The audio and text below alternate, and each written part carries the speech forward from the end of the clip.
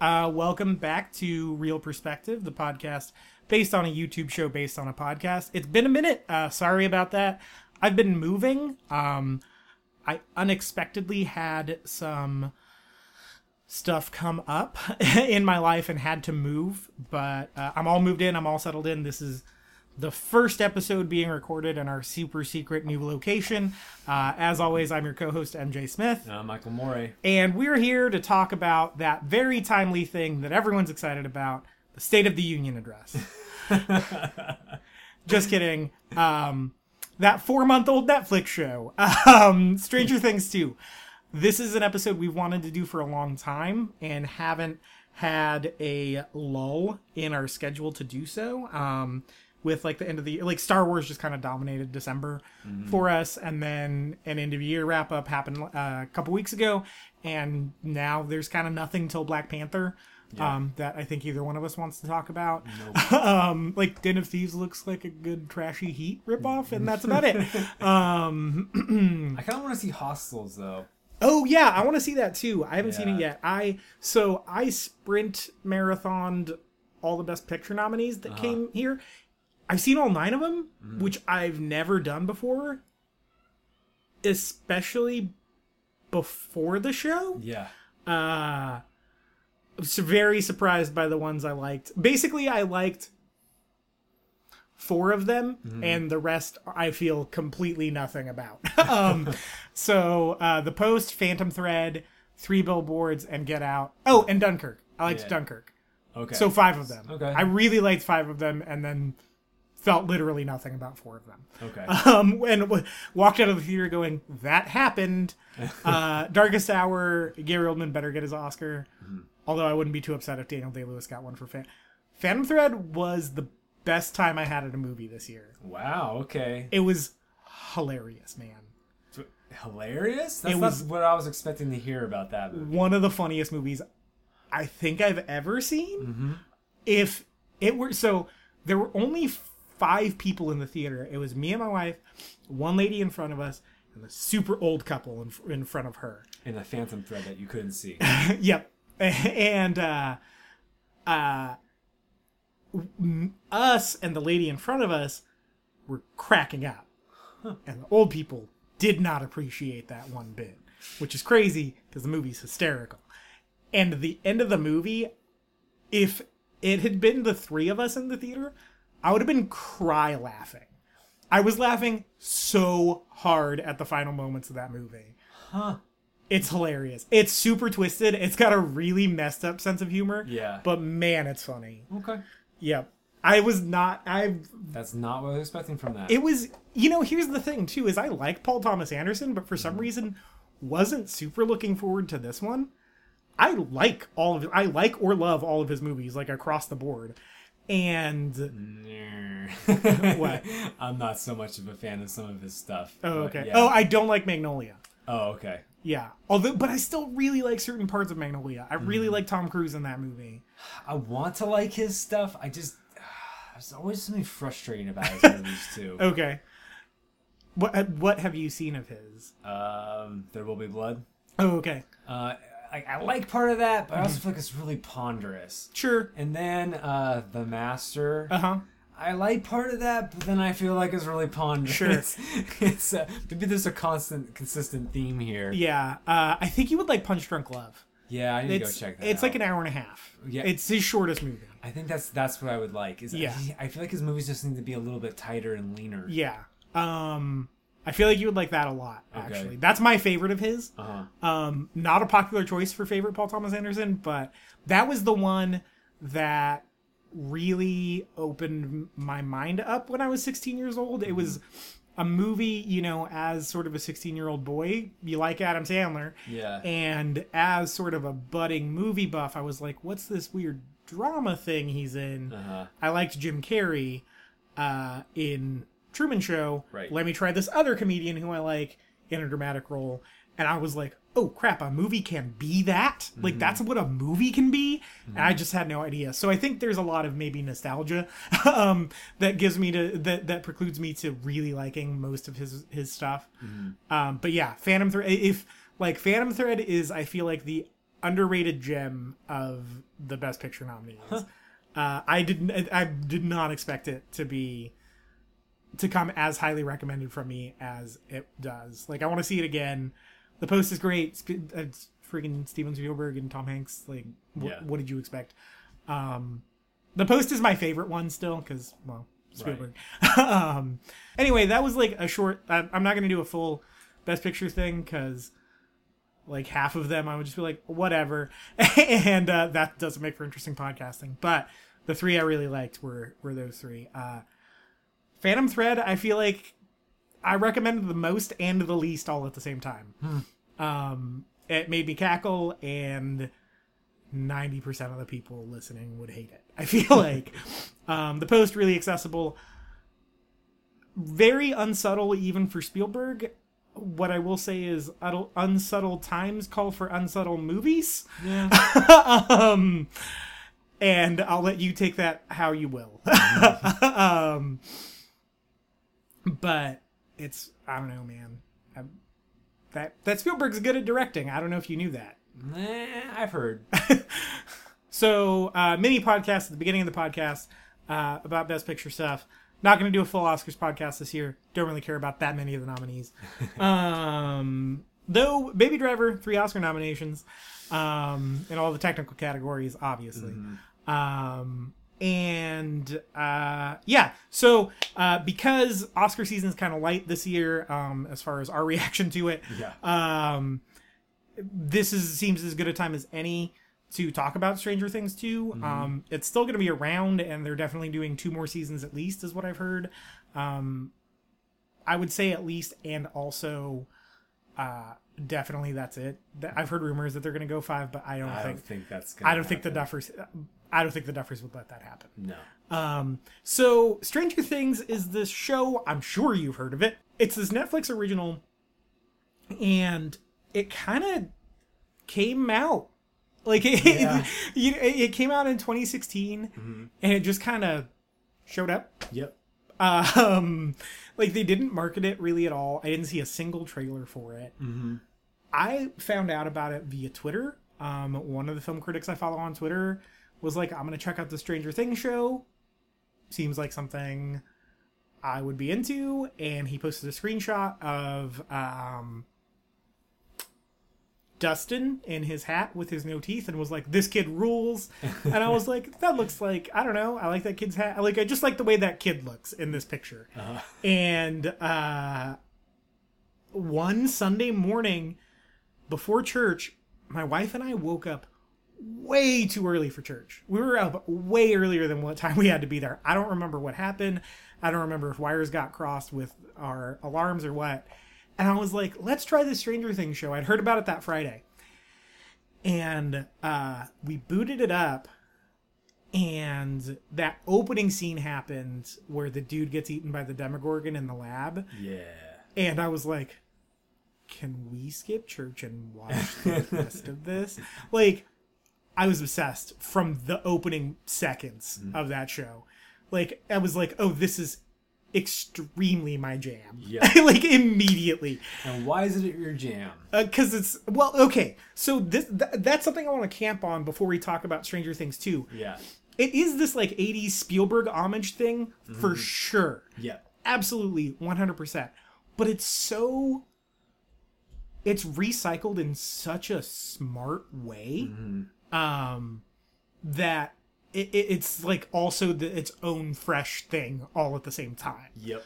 They take all the, like, you steal from, those are good sources to steal from. Yeah. But usually when people steal from them, and people steal from them a lot, JJ, and when you just do it wholesale, it's disingenuous. But when you're like, oh, let's take the opening shark attack from Jaws and kind of crossbreed it with this sort of Jurassic Park industrial setting opening. Yep.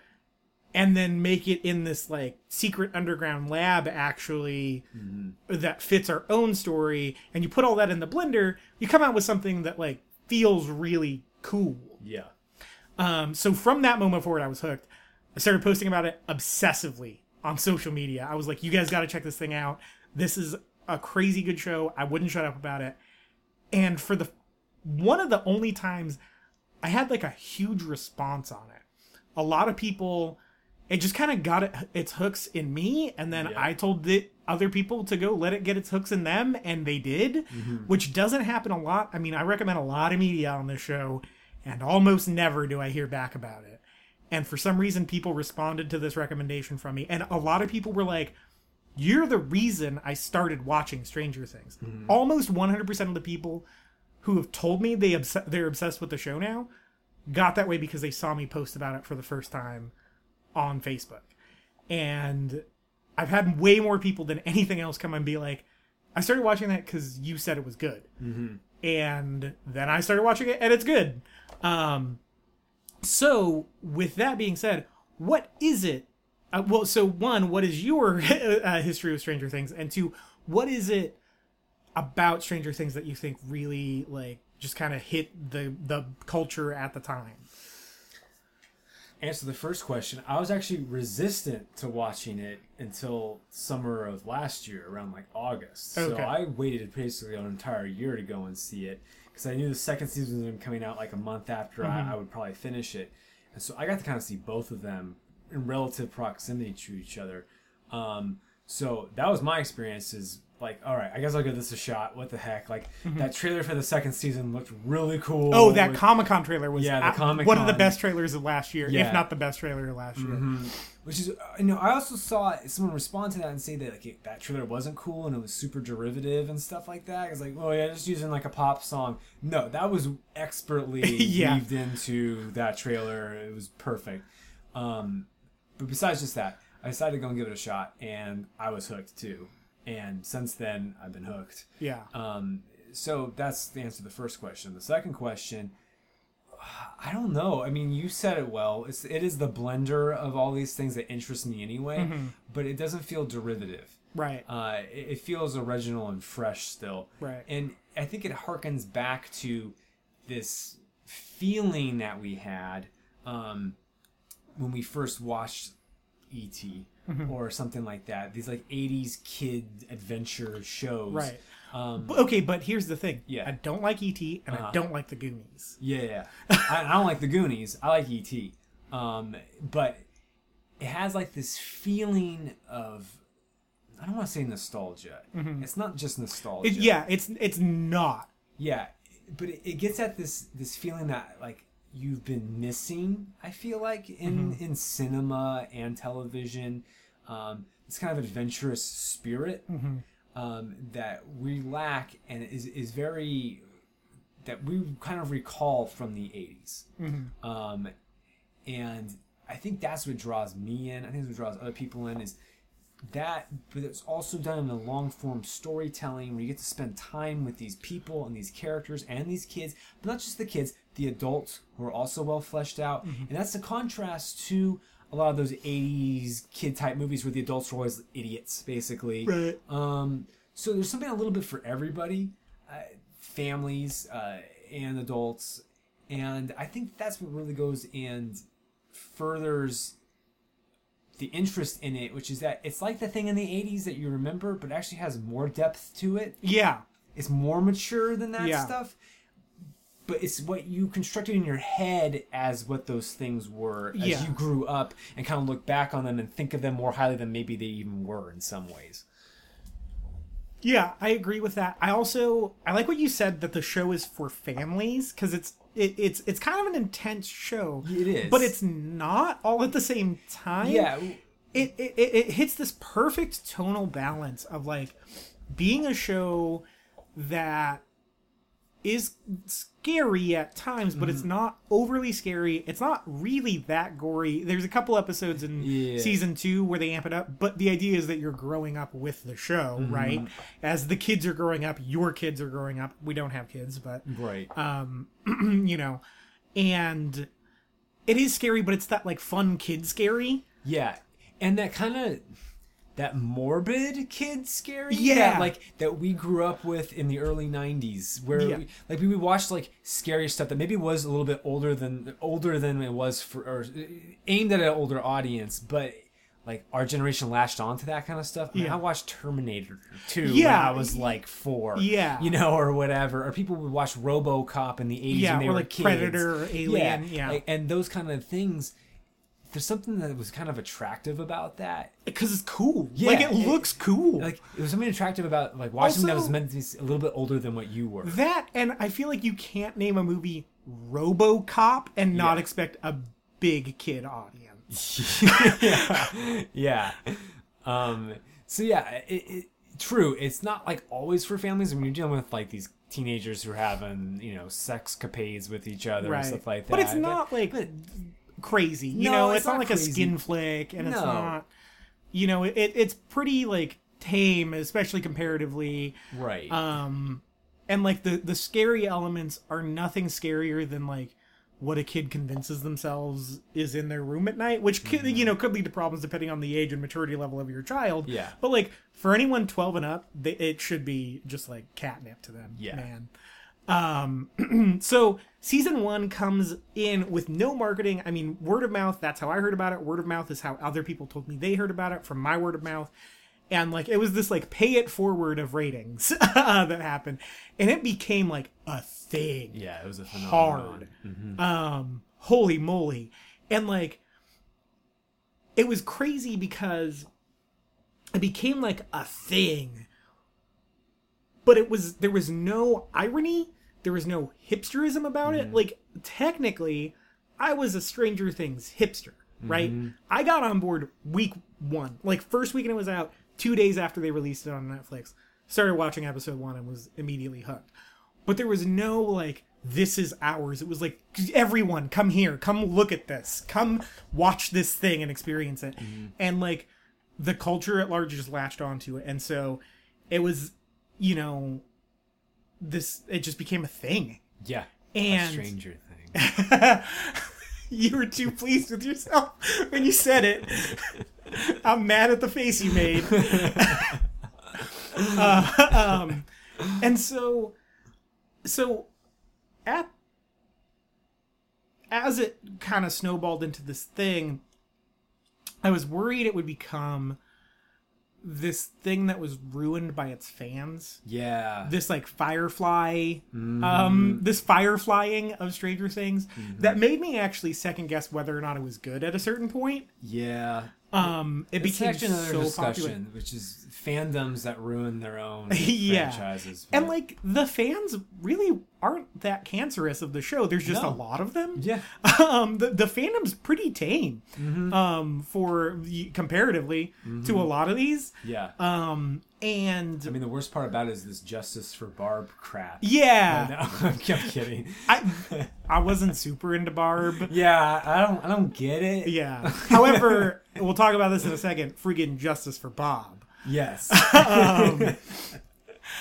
And yeah, but that was like the worst it got. Yeah, You know, yeah. and I feel like almost that was tongue in cheek. yeah. And so some people actually taking it seriously, which Yeah. was weird. But yeah, you're absolutely right. And so leading up to season 2, I was like a little weary. You know, shows often there were some marks against it, right? Not in the quality of the show. Season 1's excellent, but it was just like a lot of these shows come out, have really strong first seasons, don't do as well the second season. You know, I think almost every fan, though I like the show Lost, I think every fan of this sort of really expansive narrative storytelling has these sort of like, this is almost Lost PTSD of like, are they gonna really muck this up? Yeah. And you know, you just there's a little bit of cynicism, I think, that was creeping into my approach to the show before, in the year between season 1 dropping and season 2 dropping. But at the same time, I devoured news about this season, man. Like, Oh, really? every casting announcement, every like TV spot, they did that. I remember like way overreacting on Super Bowl Sunday when they showed the first teaser, and I like, not proud of this, I yelled at Kristen because she didn't tell me that the Stranger Things 2 trailer was on and I was getting food. And then that Comic-Con trailer happened. Yeah. And it was set to this remix of Thriller by Michael Jackson that I didn't pick up on until the Vincent Price narration kicked in. First off, that's the only chunk of the song they really used. And just hype level a million. Like it seeing that trailer like did away with any sort of cynicism I had towards the show. And I mean, that trailer friggin' steamrolled me, man. I mean, it was a big day for trailers. Ready Player One's first trailer came out that day. There were a couple other. There was like that offensively long Justice League trailer came out that day. It was the big like trailer day for Comic-Con, and that one was like stood head and shoulders above any of the trailers that came out that day. And like I remember watching that and having a physical reaction to it of just like, oh crap, like I'm dead, cause of death, this trailer, you know?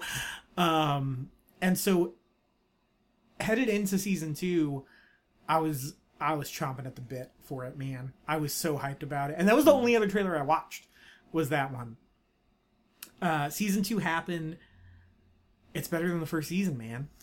I agree with you. Although, I feel like someone's have to go and provide some sort of counterpoint or something like that, because I think my general opinion, or the general consensus seems to be that it was a little bit weaker, it seems like to me, than the first season. So, I guess maybe I'll play devil's advocate a little bit with you, but just know that I actually like the second season more than the first. So, season 2 starts off with this episode called Mad Max. It takes place a year after the events of the first season.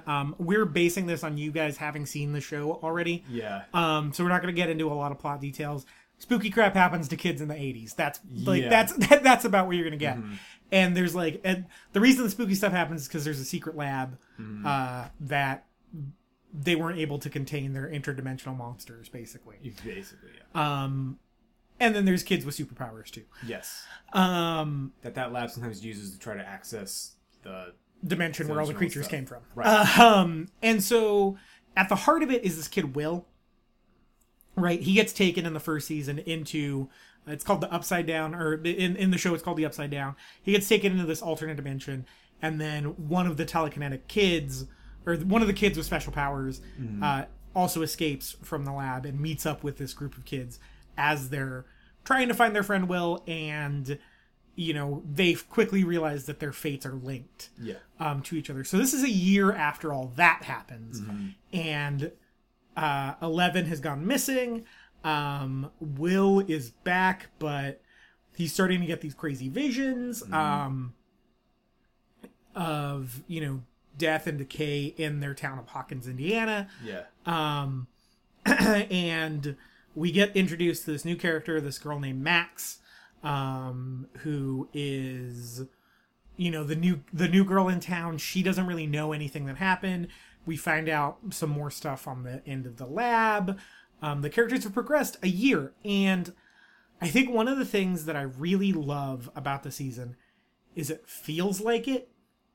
You know what I mean? Like the kids look visibly older. Yes.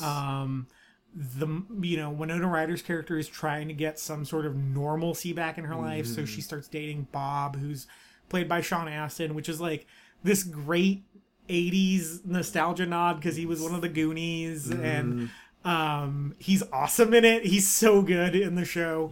And you know, it just feels like the time has passed, and I think that's one of the biggest strengths of season 2 of Stranger Things is they built this really great realistic fantasy world in season 1, and in this one it feels like it's continued for a year. It feels like it has a life of its own. And that's something I really appreciate.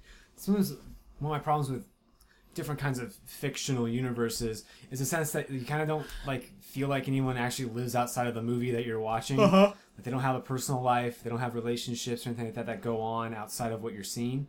This show doesn't have that problem.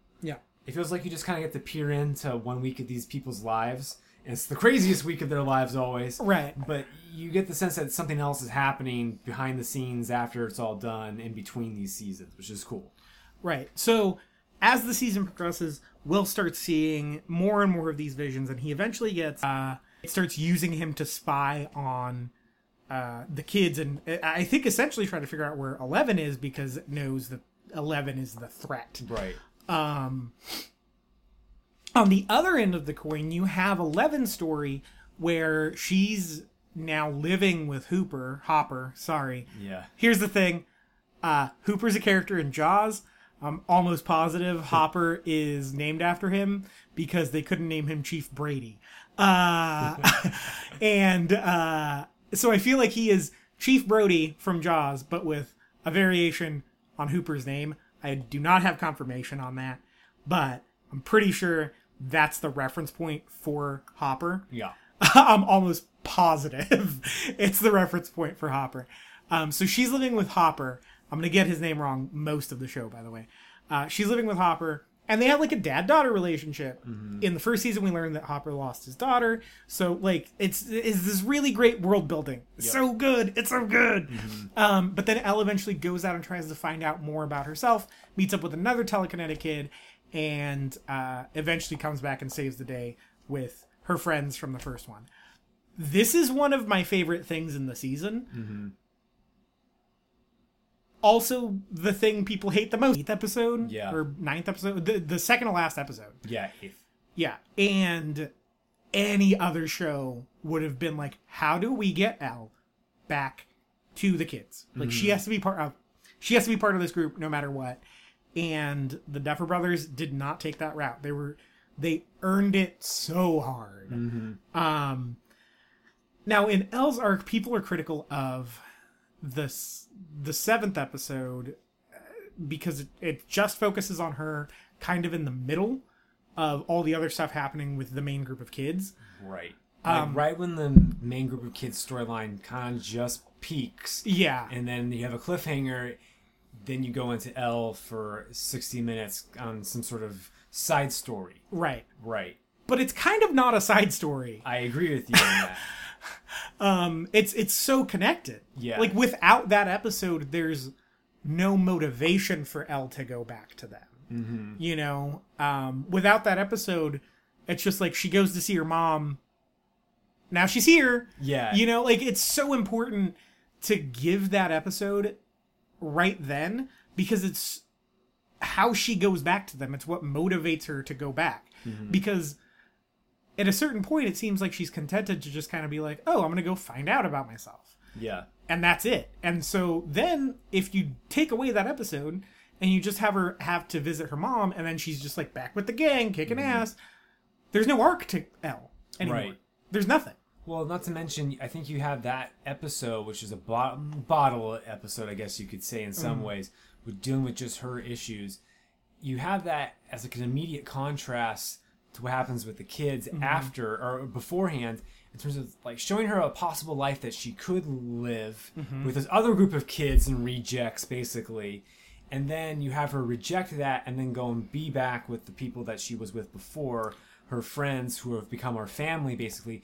And I think you kind of see how, okay, the kids on their own without Elle aren't strong enough. Mm-hmm. Elle without the kids, the rest of the kids, the boys, aren't strong enough. Yeah. And then together, they are strong enough. You need that kind of break in between them to really deal with that difference in their quality of life without each other. Right. So what is it that makes this season stronger than the first one, then? Okay, in my opinion, I think it's the fact that you go and brought it up, which is you have to see some time and progression. I feel like this season allows itself to breathe a little bit more. Mm-hmm. I think the fact that we don't have to set up these characters anymore lets them grow as kids, first of all, and as adults with the older characters.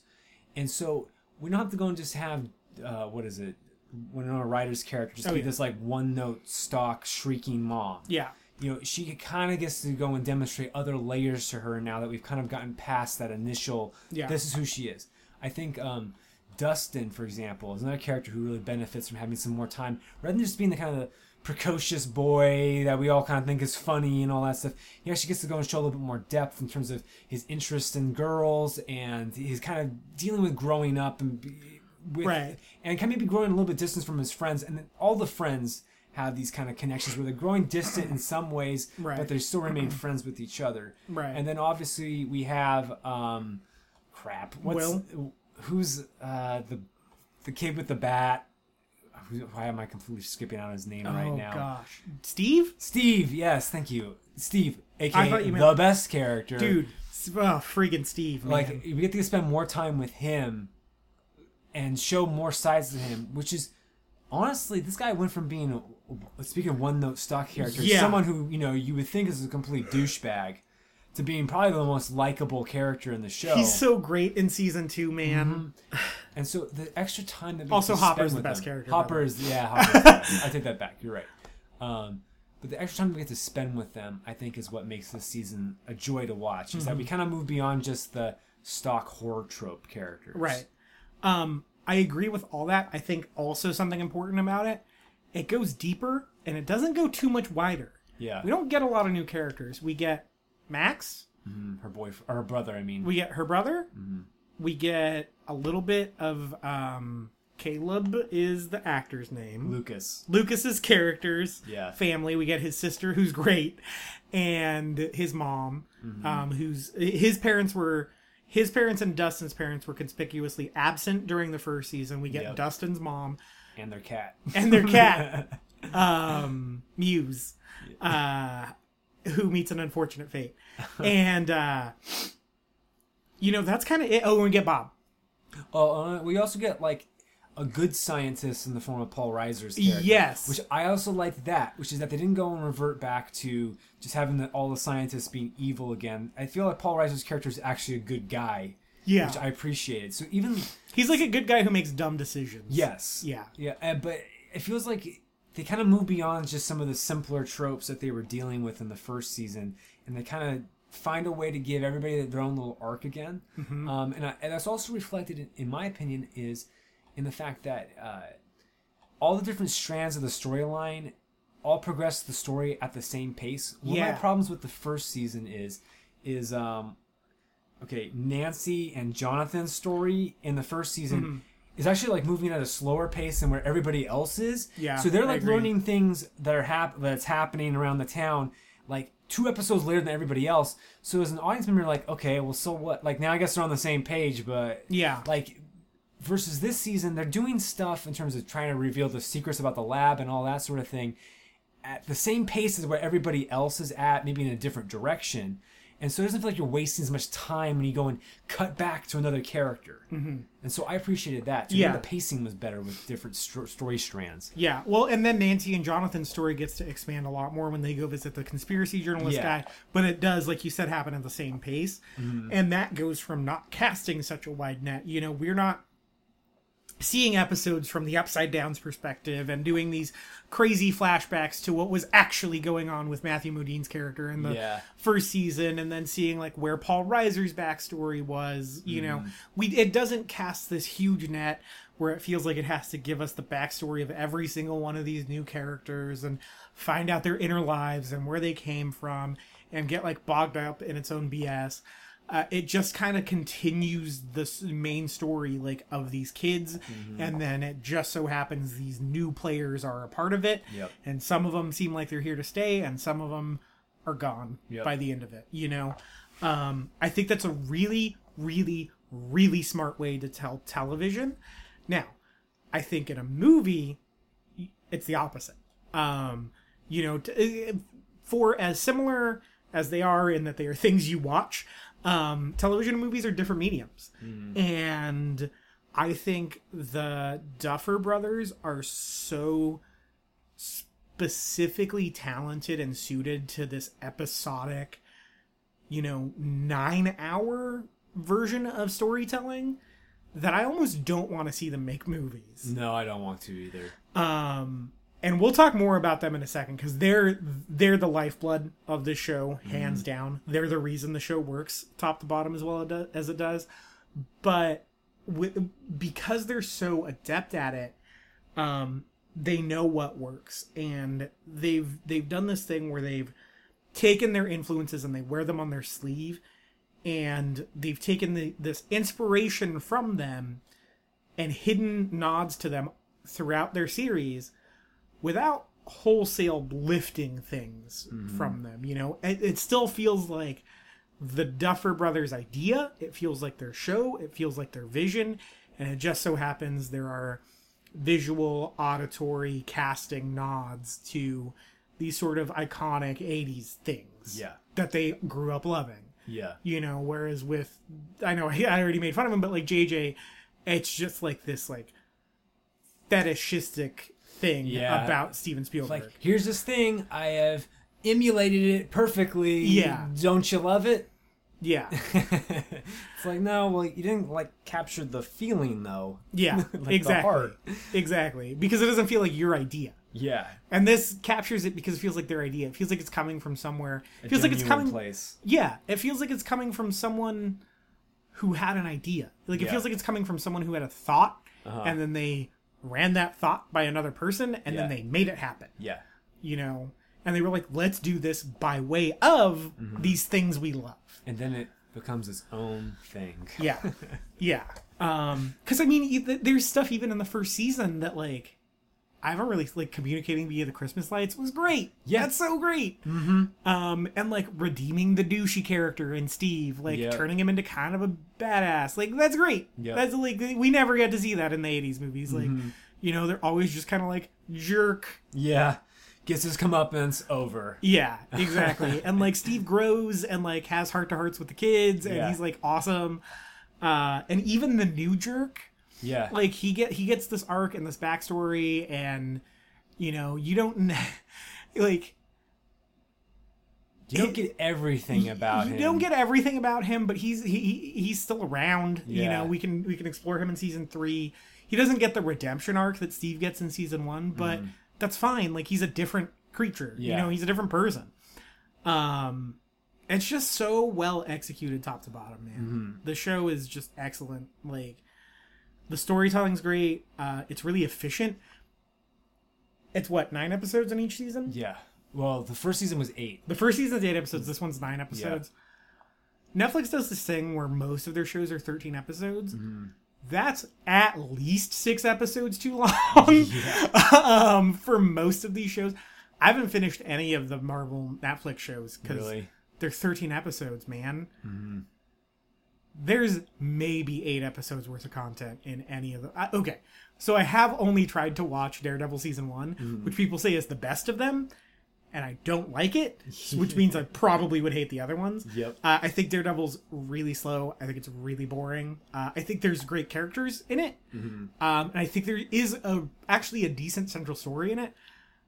I think there are too many filler episodes in that crap. Bloodline is another show that Netflix did that I watched like half of one episode with my parents and got super into. It's this like great soapy like family drama thing. It's way too melodramatic and way too soap opera-y, and it's great. It's got this great tone about it. But then you have actors like Kyle Chandler and Ben Mendelsohn who are like great actors. And so they kind of elevate this sort of, they make it this like really pulpy thing that I love. 13 episode seasons, man, fell out after 9. Yeah. I was like, I watched it and I was like, I'm super into this. I'm gonna go home and watch this. And like started watching it. Couldn't do it. Yeah. After 9, I was like, I got nothing. Like I don't want to continue this. No, The story's Stranger run out of Things steam. Doesn't have that problem. Nope. I feel like each season was the appropriate length. Yep. Although, playing devil's advocate, I have heard from some people, and this especially with regards to the second season, it takes a little too long for the mystery to go and reveal itself in the second season. And, some people feel like the mystery itself is kind of already been shown in the first season, so now we're just kind of dealing with, in the second season, well, okay, so now there's not a Demogorgon, but there's this Mind Flayer shadow monster thing. And it kind of gets resolved in the same way, which is, well, Eleven comes back and she goes and beats the thing. And that's what kind of the reductionist argument to the season is. Yeah. And I can see that. I can kind of understand that. Like, are we going to go through this every season where it's like everything's at peace, and then that there's something bad lurking underneath the surface, and they're upside down is trying to do something. Oh, 11 comes and solves the day. Yay.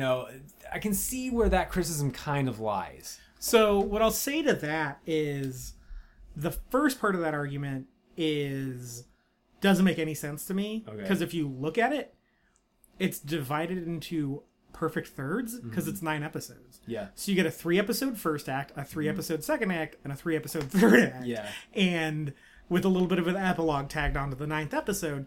So, yeah, like, quote, halfway through the season is when the main story kicks in, but, like, we're not doing nothing for the first 3 episodes. Well, to me, my rebuttal to it is that I like those first 3 episodes from the standpoint that it lets like the world kind of breathe for a little bit. Yeah. And I get to see these kids actually growing up. Because, the mystery and the horror aspect or whatever, supernatural aspect is interesting. But I kind of just like watching these characters interact with each other. The characters are great.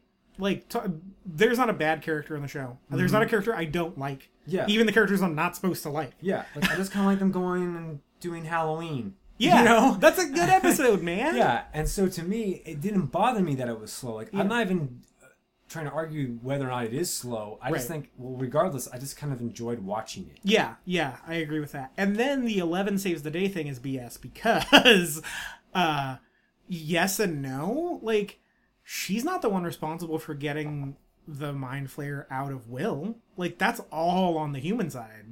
There's the Will's entire arc is deeply personal in it. Yeah. And, his resolution for how he deals with the monster this time is almost disconnected from Elle. Yeah. It's certainly way more disconnected than it was in the first season. And it goes back to what I was saying before, which is that I think it balanced the storylines of people better, because what happened in the first season was you had Nancy and Jonathan, like, they go and fight the Demogorgon with a bat and, like, accomplishes nothing. Right. Like, absolutely nothing, really. Right. And then it goes to the school, and that's when it's dealt with, and that's it.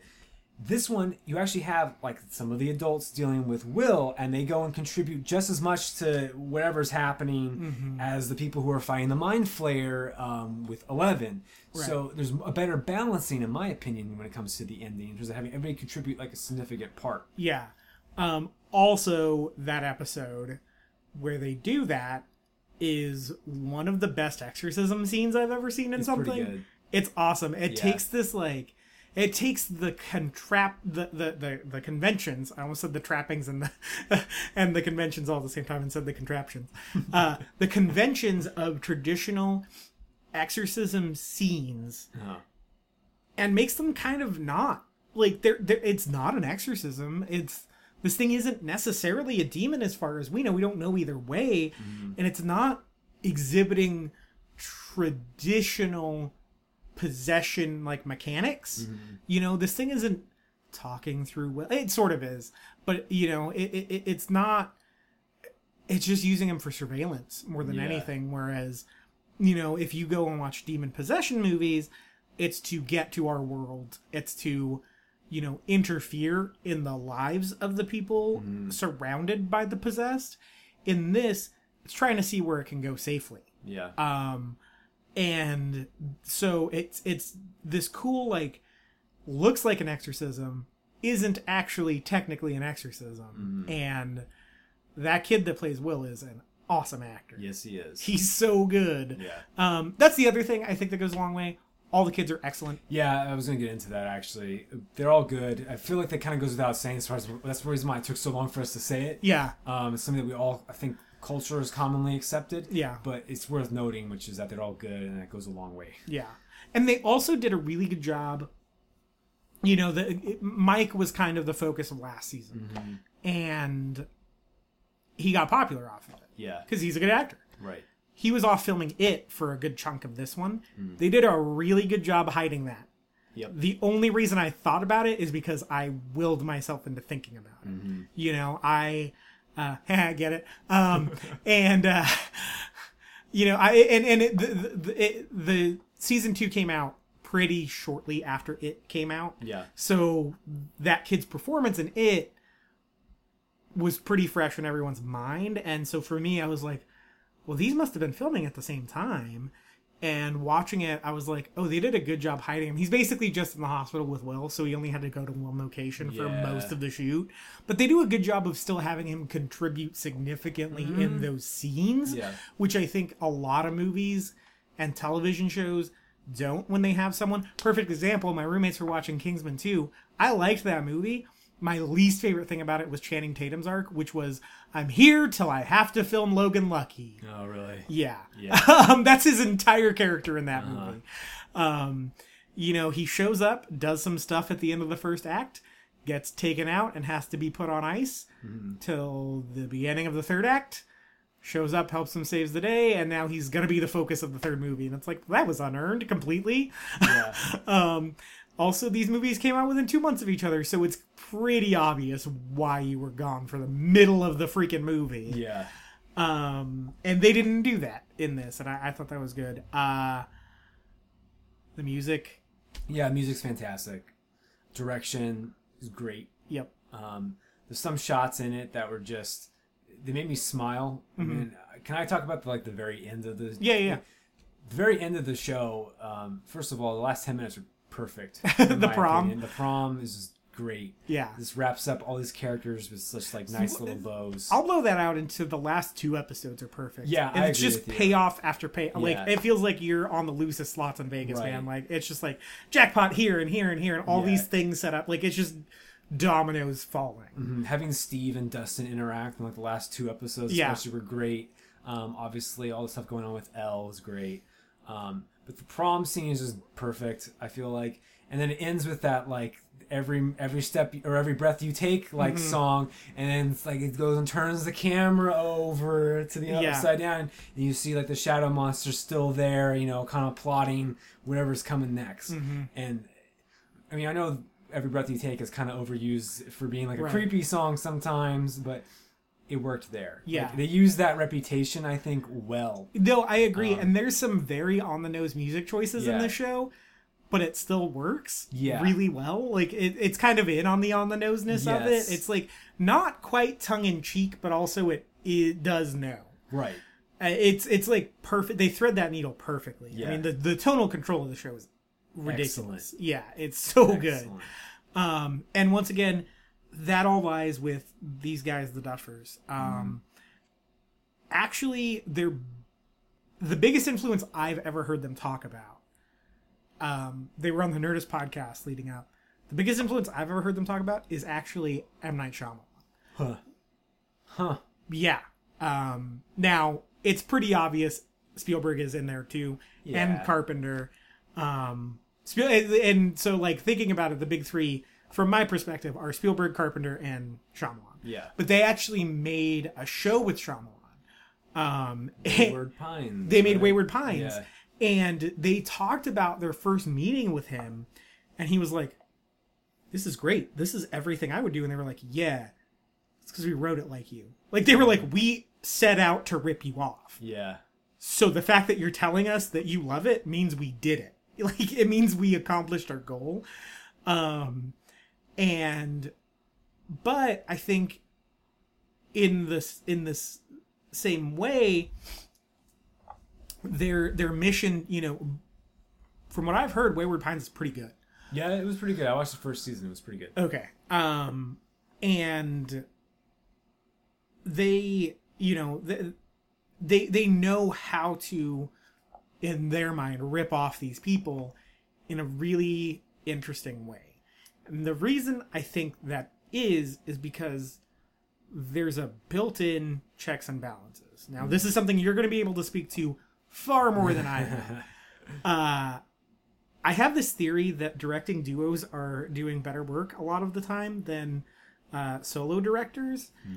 And my biggest case in point of that, regardless of how things have shaken out for them recently, is Phil Lord and Christopher Miller. Not brothers, but we'll get to that aspect in a second. Phil Lord and Christopher Miller in the Jump Street movies and the Lego movie turned out maybe the 3 best comedies of the decade. All 3 of them are great. And at least 2 of them have no right to be as good as they are. But I think the reason for that is there's someone else there to bounce ideas off of, you know? Yeah. It's, I mean, the Coens, right? Right, the Coens. The Russo brothers. The Russo brothers, the Dowdle brothers. They're lower on the totem pole. I really like them. They directed that movie, Stress the Movie. It's called No Escape. I think it's really well executed. They directed a great horror movie called As Above, So Below, they're directing. I didn't know this until I watched the first episode. They're directing that Waco show, which I thought was the first episode was pretty solid. And The Wayans brothers. well, the Zucker brothers. Zucker brothers. No, you're right. Yeah. They did freaking Airplane, one of the best comedies ever made. You know, there's something about a directing duo that I think when you blend those two voices into one. Yep. It feels more cohesive because there's more than one point of view being covered there, even though it's all one story and they're all shooting for one tone. Yep. When you can compromise and get a vision on it, it feels way more complete than just like a guy. I mean, just speaking from experience. Exactly. So as someone who's worked Yes. a lot behind the camera with his brother. Right. You know, I will say, especially for brothers, this is not something that even refers to directing. I feel like we cover each other's bases. Yeah. And we fill in the blanks of the other person's faults. Right. And that goes a long way to making a great story or great anything. I know that, you know, just speaking personally, I'm not so into some of the technical details about the filming process or whatever. I care more about the story or the dealing with the actors, or I know what I want out of a shot, but I don't know exactly how to go and do that. My brother is more into the technical things, and I think that he knows how to go and execute what I want. And so we fill in the gaps. Yeah. And I think that is something that is born out of knowing somebody for such a long time, that when you get to know someone as long as we do, we specialize in things, and this is kind of an economics concept, but it's comparative advantage. Like, you go and specialize in the thing that you're really good at, and the other side goes and specializes in what they're really good at. You actually have greater output than you would if you were both just kind of mediocre at, like, all the things. Right. So that's what happens. I think that demonstrates itself in film, too. I mean, hell, the podcast, right? I tried doing this by myself forever. It's terrible. Yeah. Those episodes are terrible. Yeah. When I got a co-host, infinitely better. You know, and there's just something about collaboration in general. But I think when it comes to brothers, I think a lot of it has to do with, like, if you're a brother, if you're a set of brothers who are going to say, let's direct, you've got to be really close. Yep. So you've got to know the other person like the back of your hand. Yeah. You know, I'm not about to go direct anything with my brother. I love my brother. He's great. Awesome dude. We're at two different stages of our lives. Yeah. That dude is almost 50. You know, like that would be ridiculous. But, you know, I think brothers who are close in age, the Duffers are twins. Yeah. Very close in age. And, you know, I think that goes a long way of, like, if you grew up and had those same experiences together, you guys gravitated to those things for the same reasons and different reasons. Like, you're still two separate people, right? And so because of that, you grew up with a lot of common interests, but you both approached it from two different angles, even though you grew up close. Yes. And it takes less time to explain things then. Yeah. Like, yeah. You both kind of think along the same lines, maybe just a little bit differently. Right. Well, and then you can then, you know, process that and get, when you're on set to a set of actors, it takes less time to explain then because you've explained it to each other, gotten on the same page, and now you can both, you can get just like kind of both sides of that. Yeah. There's a certain efficiency to it. Yes, exactly. So with that said, the Duffers are the heartbeat of this show. Yep. This is their idea. It's an idea I think they said they had even before Wayward Pines, but they had no experience. Wayward Pines was their first project, I think, which is nuts to me. That they were like, I mean, I know Shyamalan's career was kind of like not in the best place when they approached him, but that's still a pretty big get when it's your first project, you know? I mean, that's like saying the first podcast guest I ever had is kind of Chris Hardwick, you know, like that just doesn't happen. And they lucked out and they went and were able to get this made at Netflix, and Netflix basically said, look, we'll give you the money for this. You're on your own after that. Yeah. We will not market this for you. We will not do anything to promote it except cut a trailer. Everything else is up to you. We like this concept, and we think it needs the money you're asking for, but the trade-off here is you get to make the thing you want how you want it, but you got to go sell it to the people too. And they did it, man. They did it. And because of that, they're able to execute this vision bigger in season 2, better in season 2, and bring in new voices in season 2 that are still respectful of the that process. They brought in some directors from the first one. They directed a few episodes. But they got Andrew Stanton from Pixar to direct 2 episodes. Yeah. And they're 2 of the best episodes of the season, man. Yep. Like, they're real good. But, you know, they still broke the story in a writer's room. Every director remains completely faithful to the Stranger Things style and verve. And it's just so... I know this is going to sound stupid because I'm talking about the collaborative nature of it, but it feels so singular. Yes. You know, like they all came together to make this one vision happen, and there are stamps, and they still found areas to leave their stamps on it. It's awesome. Like the collaboration they've been able to execute on this is outstanding. Yep. You go and contrast that, and this is not the best comparison. You go and contrast that though with like the new Star Wars movies, and those feel like disjointed affairs between completely different visions that clash. Right. And then this, you have different directors and writers for almost every episode has like a different set of writers. Yeah.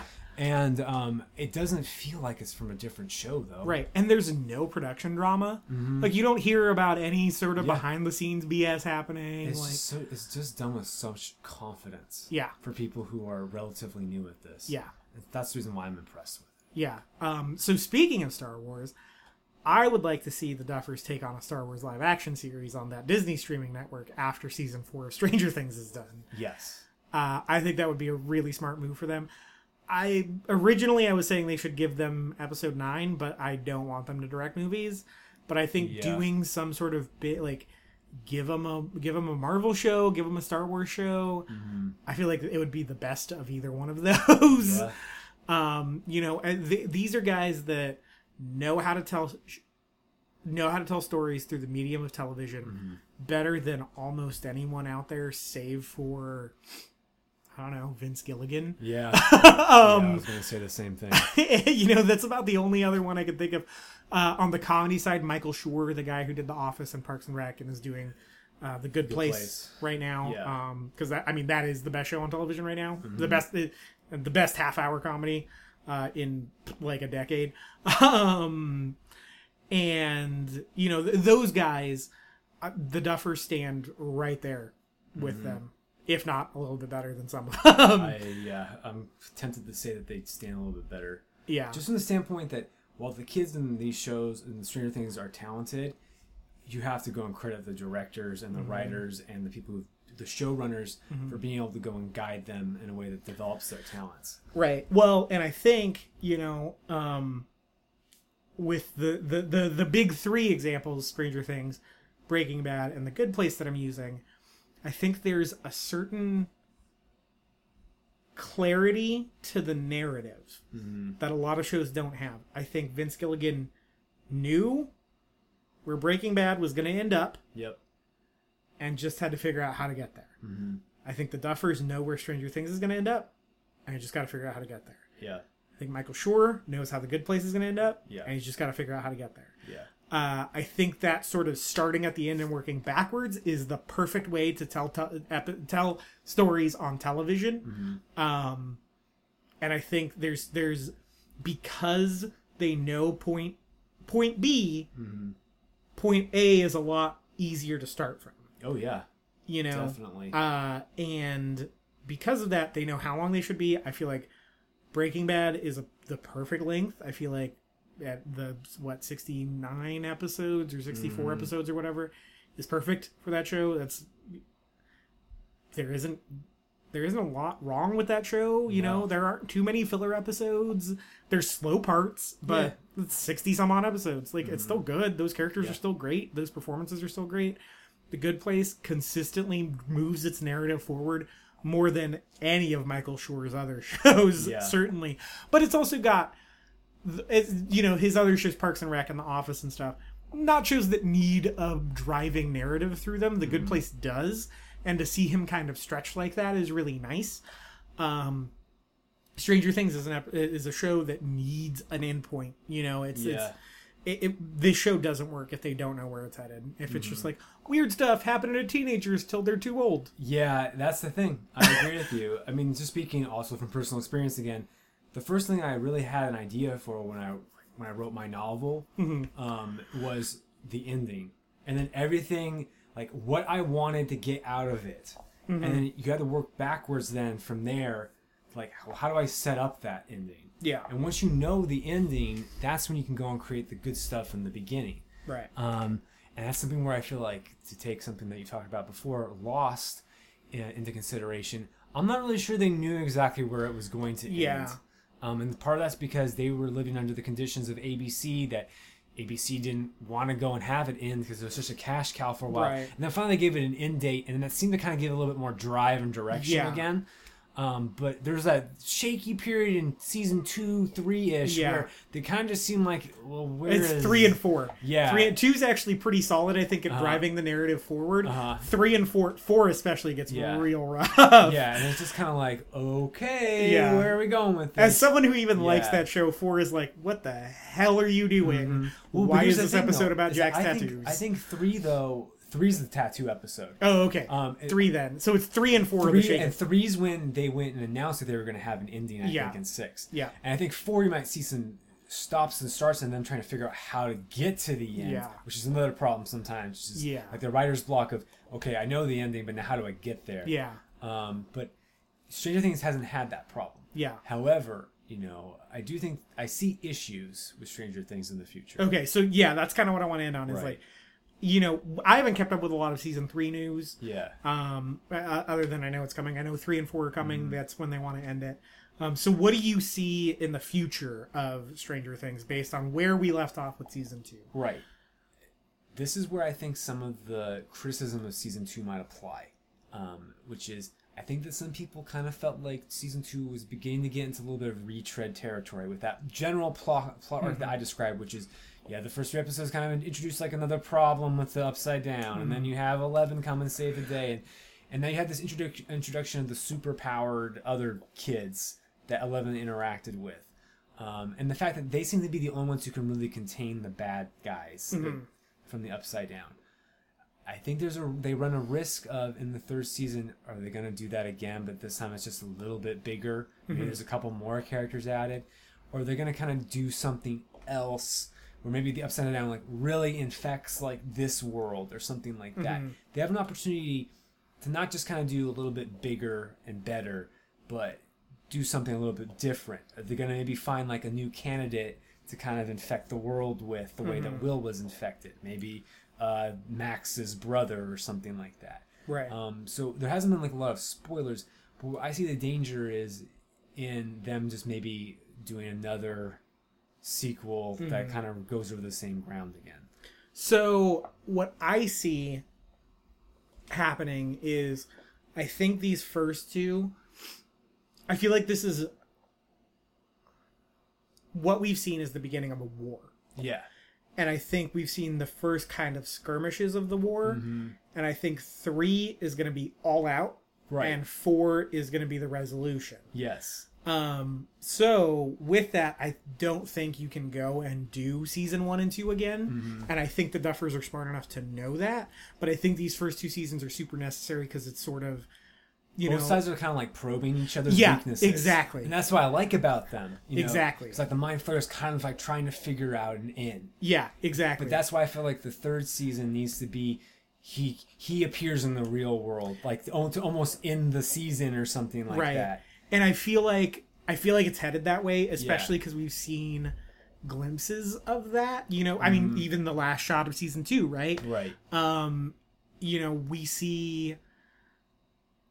We see that it's still out there. Yeah. In season 1, we don't see that ending. We see that something's still around. We see Will vomit up the baby Demogorgon. We don't really know it's a baby Demogorgon at the time. Yeah. We can infer that, but it's not like the same Demogorgon. Like, we have confirmation that one like scout Demogorgon was defeated. Yeah. And so then whatever the escalation is from that had to step in season 2. And now that thing is harder to kill. Yeah. We've put a Band-Aid on it, but it's still out there. It's still lurking. We've seen it in the static on the television. I think it's a matter of time with that thing. And then with the other superpowered kids, I think you got to add more. I think eventually you do have to have a team of them. I don't know how that works, but I think by introducing that element, you have to have more than just the two. This is the thing, though, is I think it runs the risk then of, okay, we're now focusing on superpowered kids, like Kid X-Men versus the kids that we grew up with and liked, right? And who don't have powers but still can contribute in vital ways, right? And so, how do you balance that? Right. I think a longer season, but I think at this point, longer seasons are earned by this show. I think the 4th season might actually benefit from a 13-episode arc. Yeah. And I think that you can have Kid X-Men go and infiltrate the Upside Down and have the human characters back the Upside Down characters into a corner in our world. I think we've seen a taste of that in season 2. And I think that's the natural progression of that. Yeah. And I think the Duffers are smart enough. If I can get there, the Duffers certainly can. Yeah.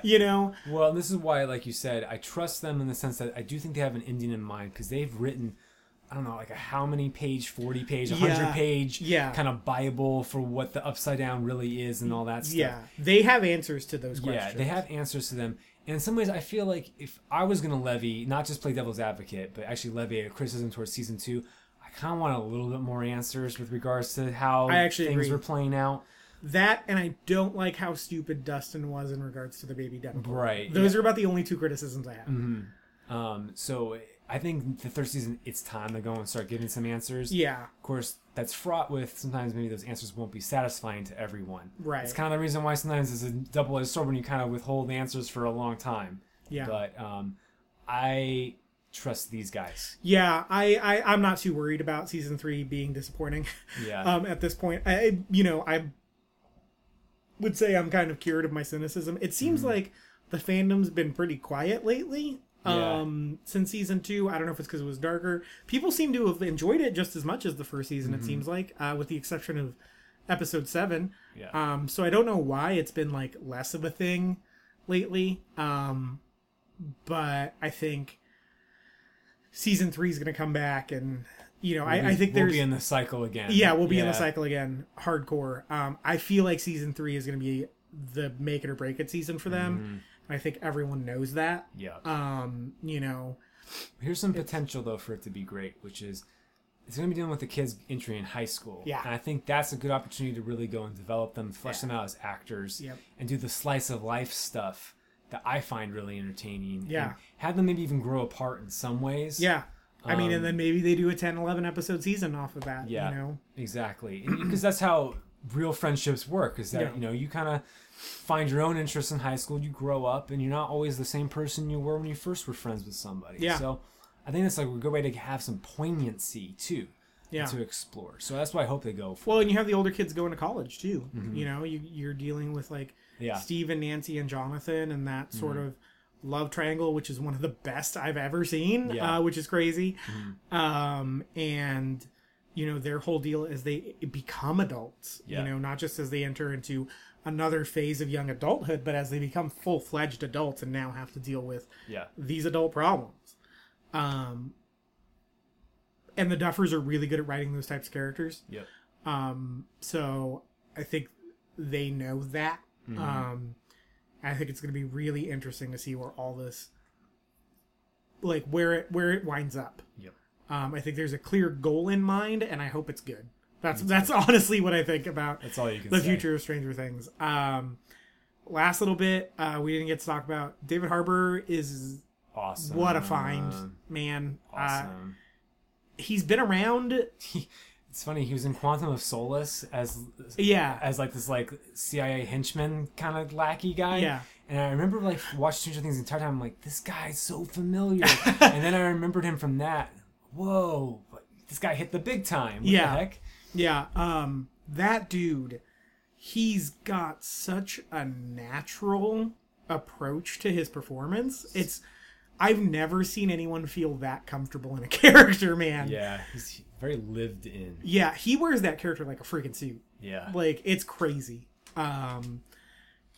He's so good. And I think I've said this before on the podcast. I know I've said it to you several times before, but like, he's making me give a damn about Hellboy. Yeah.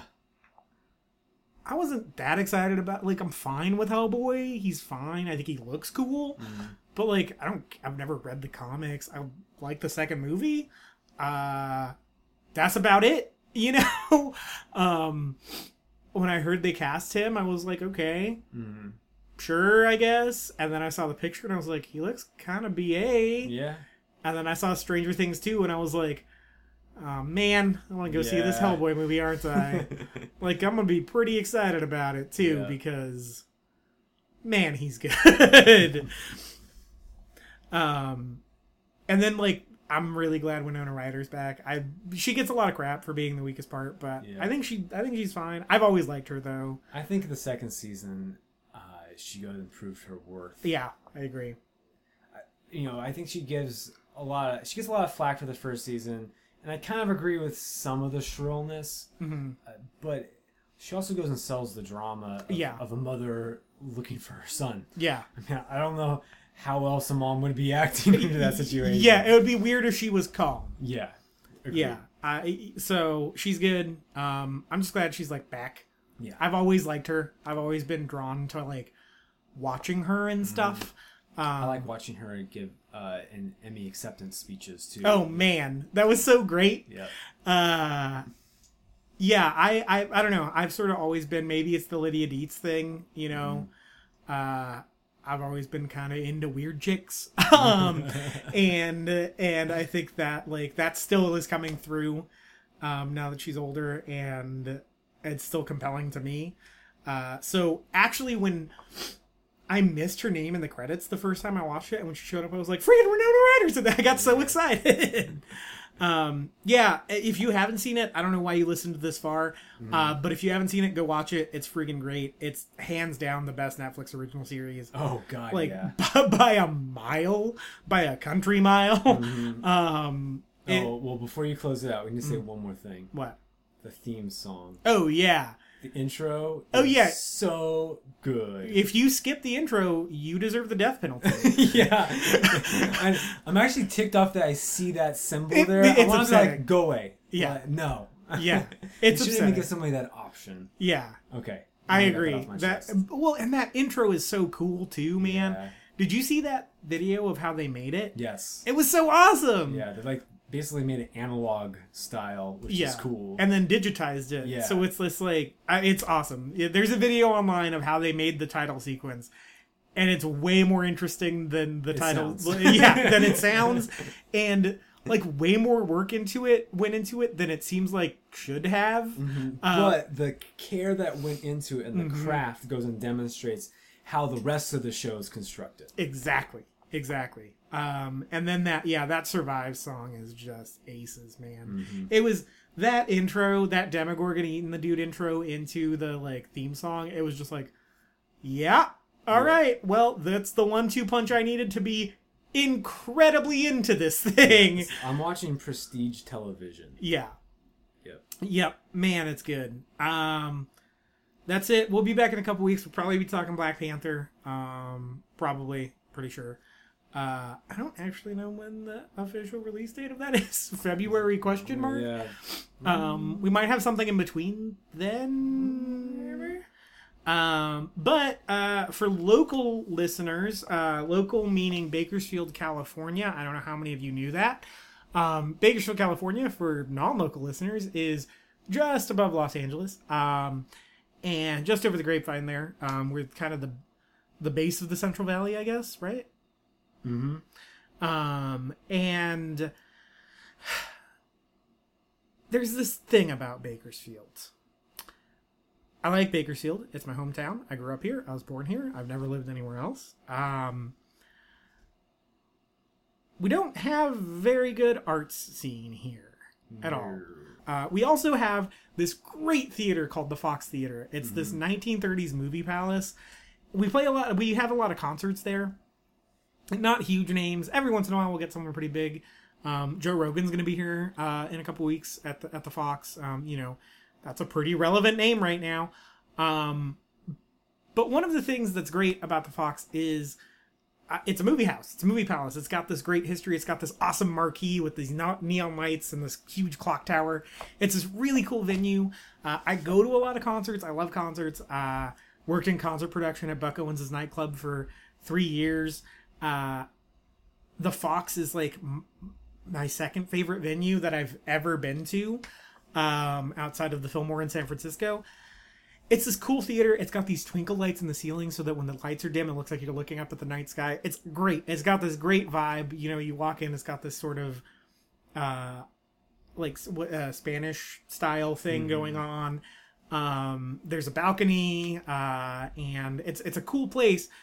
And they've started showing movies there again, which is awesome because that was the intent of it to begin with. And so it's something that they had done not often. I'd seen a few movies there. There's a local foreign film society called Flix that shows foreign films there every fall through the winter. And that was about it for film culture in Bakersfield, or it's called repertory cinema, which means older films. That was it. In the summer, they take 3 weeks out of the month. In July, I think, and they show movies for $1 on Saturday mornings. But it's only for 3 weeks. One of the first dates I had with my wife was we went to see Raiders of the Lost Ark for $1 at a 1930s movie house, and it was awesome. It was this great experience. I'd never seen Raiders in a theater before, and to see it in this movie house was great. I saw Casablanca there last Valentine's Day, almost at Halloween. But now we're starting in earnest to try and show more movies there. There's a whole schedule of movies that they're going to be showing. They started showing it this month with Office Space. They've shown The Searchers, and this Monday, February 5th, they're going to be showing The Big Lebowski. February 12th, they're going to be showing Gone with the Wind, and the schedule goes on and on from there. You can look them up on Facebook and find what movies they're showing. The reason I'm telling you all this is because, one, I desperately want you to support this. I think you should support this either way, regardless of my involvement. However, I am involved. I approached the Fox about doing introductions to the films, and they agreed, and they're going to let me do that, and I'm going to be doing that for every movie except Gone with the Wind. I won't be there that night, I don't think. It's going to be really awesome. You guys should know by now, I really love film history. I love, providing context for the films we watch. I think as we get further away from older movies, the less our culture likes to engage with them, and that makes me sad because there's a lot to learn from them. And I think the only thing you're going to do is get a deeper appreciation for cinema by watching older movies. Now, Big Lebowski is only 20 years old, but, the series is called... That's just, like, your opinion, man. Solid. But it is the 20th anniversary this year of The Big Lebowski, and the series is called Cults and Classics, and it is certainly a cult classic. Any way you slice it. Even if you don't like the movie, it's a cult classic. And I'm going to be doing an introduction, providing some context about the movie, maybe shedding some new light on the movie for those who have seen it, 20 dozen times. And yeah, I'm really looking forward to it, man. In addition, there is going to be a pop culture art gallery opening in the Fox Theater that's going to be available for you to peruse before the movies. It's called Bubble Pop Art Gallery. Not sponsoring the podcast in any way, just good friends of the show that I want to help support. It's being run by Say Lively from Say Studios and sponsored by Jim Burke Ford. Once again, not sponsoring the show, just something I want to give a shout out to. They are actually opening this Friday, February 2nd. It's this thing we have downtown called First Friday. So they'll actually be open Friday for you to go and look at. I'll be there. I will be there. The art is really cool, pop culture related art from artists here locally and from across the country who've sent pieces in. I'm not sure if prints or anything are going to be available for purchase, but we'll find out together this Friday night. And then every time they have one of the Colton Classics showing at the Fox, go to thebakersfieldfox.com and you can find all of the showings. Tickets are only $5. So for $5, you can come watch me introduce a movie that maybe you've seen a bunch before and you learn something new, or maybe it's their first time seeing it. Maybe it's your first time seeing it in the theater, and you'll get to hear me talk about it, and it's going to be great. May 12th, May 18th, I think, they're showing Jaws. Jaws is my favorite film of all time. You should know this by now. It's also a week before my birthday. So I'm going to get to stand on the stage of my second favorite venue ever and talk about my favorite movie ever right before I turn 30. If you guys could make it out to that, I would very much appreciate that. I think it's going to be a really good time. I'm crazy excited about that one. I'm going to get to introduce Ghostbusters, American Graffiti, Footloose, some movies that are beloved and maybe you haven't had the chance to see before. So come out. It's $5. I'm going to be plugging this like a madman because I think it's really great. I want it to succeed. I want it to go more than one season. I would like to do, I'd like to see this thing take off. I'd like to do weirdo double features with it. I'd like to show movies that are maybe off the beaten path that don't necessarily pack in the seats, but then we'll turn around and show another one that will pack in the seats. I want this thing to be as successful as humanly possible because I really want Bakersfield to have something like this. I think it's great. I know I'm going kind of long on this, but I really, really, really, really, really want you guys to check it out. Because I think it's going to be, if we make this successful, we'll make it successful together. Tell your friends, tell your family, take your parents to see a movie that they love on the big screen. I kind of wish I had, my dad's not super into John Wayne movies, but I kind of wish I had seen The Searchers with my dad on the big screen. I think it's a really cool experience and we can make it a really good night out for everyone, if we support it. And the only way we're going to get it to be successful is if you come out, you pay your $5. It's $5, man, for a movie. It's $5. That's outrageous. It's so low. We got to see Friday the 13th on Friday the 13th, sitting in row 13 of the Fox Theater in a packed movie house. It was great. It was the first time I'd seen it. Had a really good time with that audience. Not a slasher film guy at all. Really fun time at the movies, man. It's a movie that made me actually kind of turn around on slasher movies because I realized their best experience in a theater full of people. So maybe come and learn something. Come and watch an old favorite, watch a new favorite. Just come watch movies with me. You'll get to watch a movie with me at the very least. Bakersfield Fox, thebakersfieldfox.com. That's where all your dates and details will be found. This is the longest I'm going to talk about it ever, but I will be talking about it kind of a lot. So now that I have spent way too long talking about it, Mike, what do you have to plug? If you want to go and see how I write stuff, you're welcome to go and buy The Aurora War on Amazon.com, which is a fantasy action-adventure war novel. Nice. You can always follow me on Twitter at MJSmith891, on Instagram at MJSmith891. Subscribe here to this podcast on iTunes. I also write for wordofthenerd.com and KeithLovesMovies.com. I haven't written there for a while, but still on staff there technically. My first long-form review in a while is going to be Black Panther, so we're going to do a podcast on it for sure, because it's a Marvel thing. Also, I really want to talk about Creed. I have yet to podcast in full on that movie, and I want to watch Creed again. And so we'll be talking about the films of Ryan Coogler, by which we mean Creed, and Black Panther in a couple weeks, but. Yeah, let people know that you can find them. You can find me at the Fox every other Monday or 2 Mondays a month. BakersfieldFox.com. Google it. Like them on Facebook. Check out Bubble Pop Art Gallery. Check out the Aurora War. Really hard to say, man. Yeah, it is. I never really thought about it 3 times fast. Yep. The Rural Juror. Yeah, that's it. Until next time, we're the bad guys. That's the Twilight Zone theme song. We're the Demigorgon. I hate you.